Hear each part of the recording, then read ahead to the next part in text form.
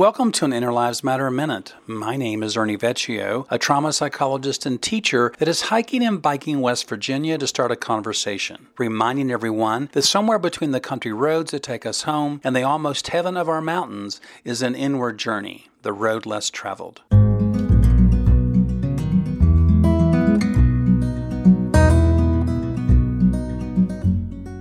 You sent me something in connection to Jimmy Kimmel and what he said on his show, and he talked about it seemed like somebody had opened the window to hell. What you wrote was the view from the inside out without a valid path is hell, because all we can hear is the echo of the collective ego. When it is loud enough to drown out our own heartbeat, our own inner reality mirrors this in the world.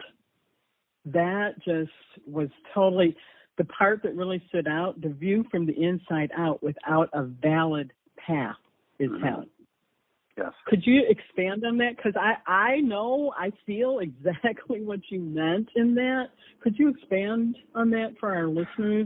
I think that we've forgotten that hell is not the opposite of heaven. Hell has always been when you're living somebody else's reality other than your own. And so when you are on the inside looking out at what's going on in the world around you, again, I use the word incongruence a lot, but when you see that, when you see the conflict between what you feel internally with what's going on outside of you, the gap between those two really determines the volatility of your angst, or the intensity of your angst. The further apart they are, then the further apart you feel from something that is safe and normal and predictable. And so that's what I meant by that. And it's a good example, the window that we're looking through, you know, the glass is really the lens of the soul, which is really the dimension of love and truth and freedom. And the frame that goes around that window is the ego. And so many of us are focused on the ego's frame, which is the reference, the context point, and not the glass that we're looking through, the lens itself, that it's like the lens isn't even there, you see. It'd be almost like wearing a fake set of glasses, where to an outside observer it would look like you're wearing a pair of glasses, but they actually have no prescription. They're just glass. Well, there's a prescription that has been given to us by the soul. And that prescription isn't complicated, that to be fully who you are in this world, to be what you were intended to be, and to express that in the world is to be free. And if the prescription on that glass does not promote freedom to be, then it's a distorted lens. And so you can see the problem with it. You know, again, if you step back away from the window, you know, do I want to live my life based upon the frame of reference, which is around that glass, or do I want to live my life based upon the lens itself? And from a spiritual perspective, you can see that the lens is what you want to be focusing on. And that lens is, sadly, can be interchangeable. I mean, it can be tinted by emotions and feelings and beliefs and all kinds of things. That lens can be impacted, but in its purest form, it is a lens of love, truth, and freedom. If it's anything other than that, then the lens, the prescription has been altered by your life experience, which is that divided self occurring because of guilt and shame. Then the collective repetitiveness of that through the religion and politics and the cultures that we grow up in. So all of that's kind of there. Yeah, it's all interrelated. And later on in what you shared, you said such windows have two vantage points, looking in and looking out. Our dilemma is that we are watching life happen to us, not realizing that the observer creates the very reality we hate. Yes, and you have to ask the question, which is the observer, the ego or the soul? Unfortunately, for many of us, the ego is the observer, and so the ego is the lens we're looking through, and the ego is dictating all of it. So, well, you know, we say in this culture that the eyes are the windows to the soul. So, so you can change the word window to just perception in general. We say in psychology that in counseling that perception is more powerful than the truth. Well, that's what that means. What you believe and think and feel about life is more powerful than truth because it tints and distorts reality.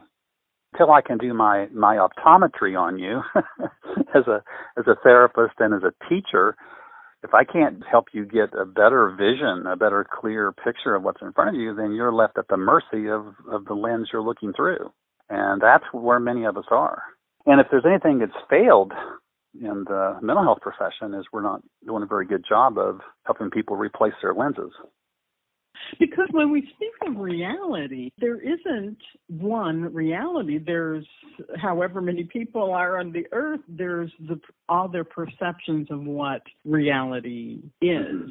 And so this idea that there is like an internal and external and that those two things are separate from each other, I don't know how we could ever become empowered with that belief system, empowered by that belief system, because there isn't one reality that exists.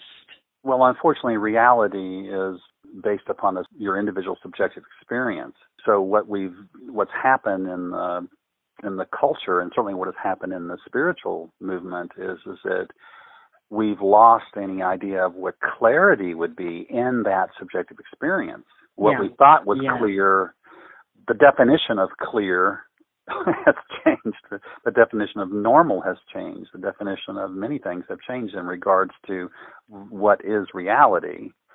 We need to switch off of that word and go to, well, what really matters. The example I gave you this week, the story of a parent talking to me about reading a children's book, kind of explaining, how do animals sound. Yeah, we've all either had that book read to us or we read that book to our children.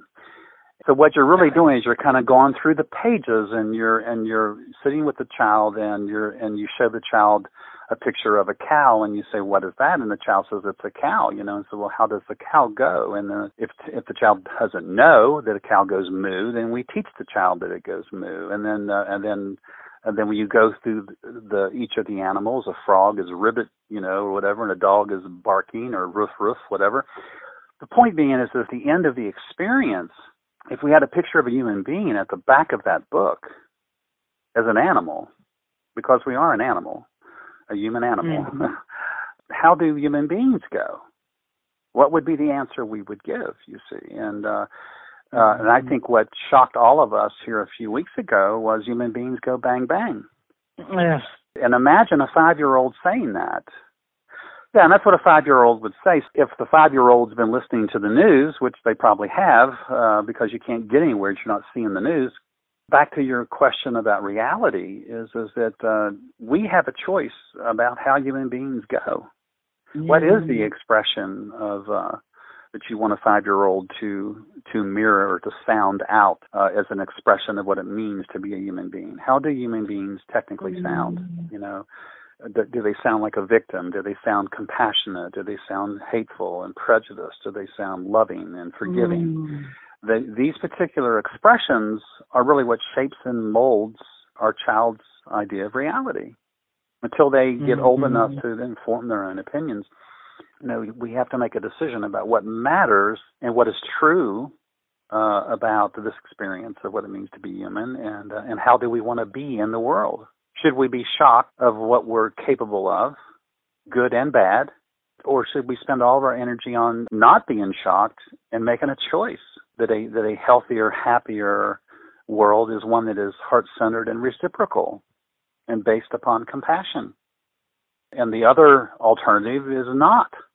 And it isn't a matter of who's right or who's wrong or whose politics support it and don't support it or whose religion supports it and doesn't support it. That's just the basic human ethic. Do you want to be in a world that is reciprocal, loving, and growing exponentially on itself? Or do you want to be in a world that is divided and angry and in opposition to itself? At some point, we're kind of at a child level with this right now. I don't think that's a bad approach to say and to admit we're at a child level. There's something you had in your email which I think just sums up so clearly where we're at in our country, and you said, Our psychological existence is closing in on us. And for the first time in modern history, it's without guidance. That reminds me of the children thing. Like, where is the guidance? Well, the guidance is in us.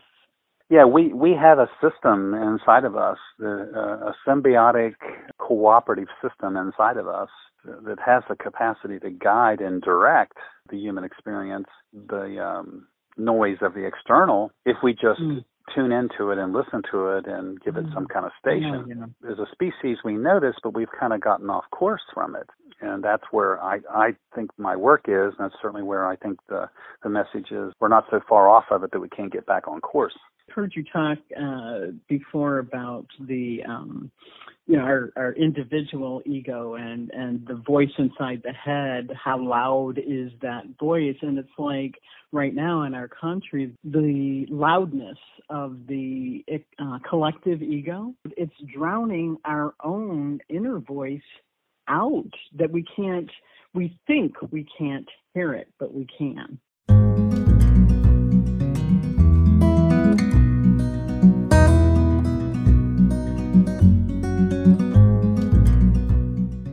Thank you for listening to an Inner Lives Matter Minute. Again, my name is Ernie Vecchio, a trauma psychologist and teacher hiking and biking West Virginia to start a conversation about the wisdom that comes from adversity. It turns out that the Take Me Home country roads, an almost heaven dichotomy of our state, offers a unique opportunity to bring awareness to a less traveled road, the inward journey, one that I have taken with thousands of individuals undergoing trauma. You can follow my journey at both ernievecchio.com and innerlivesmatter.com. Hope to see you on the trail.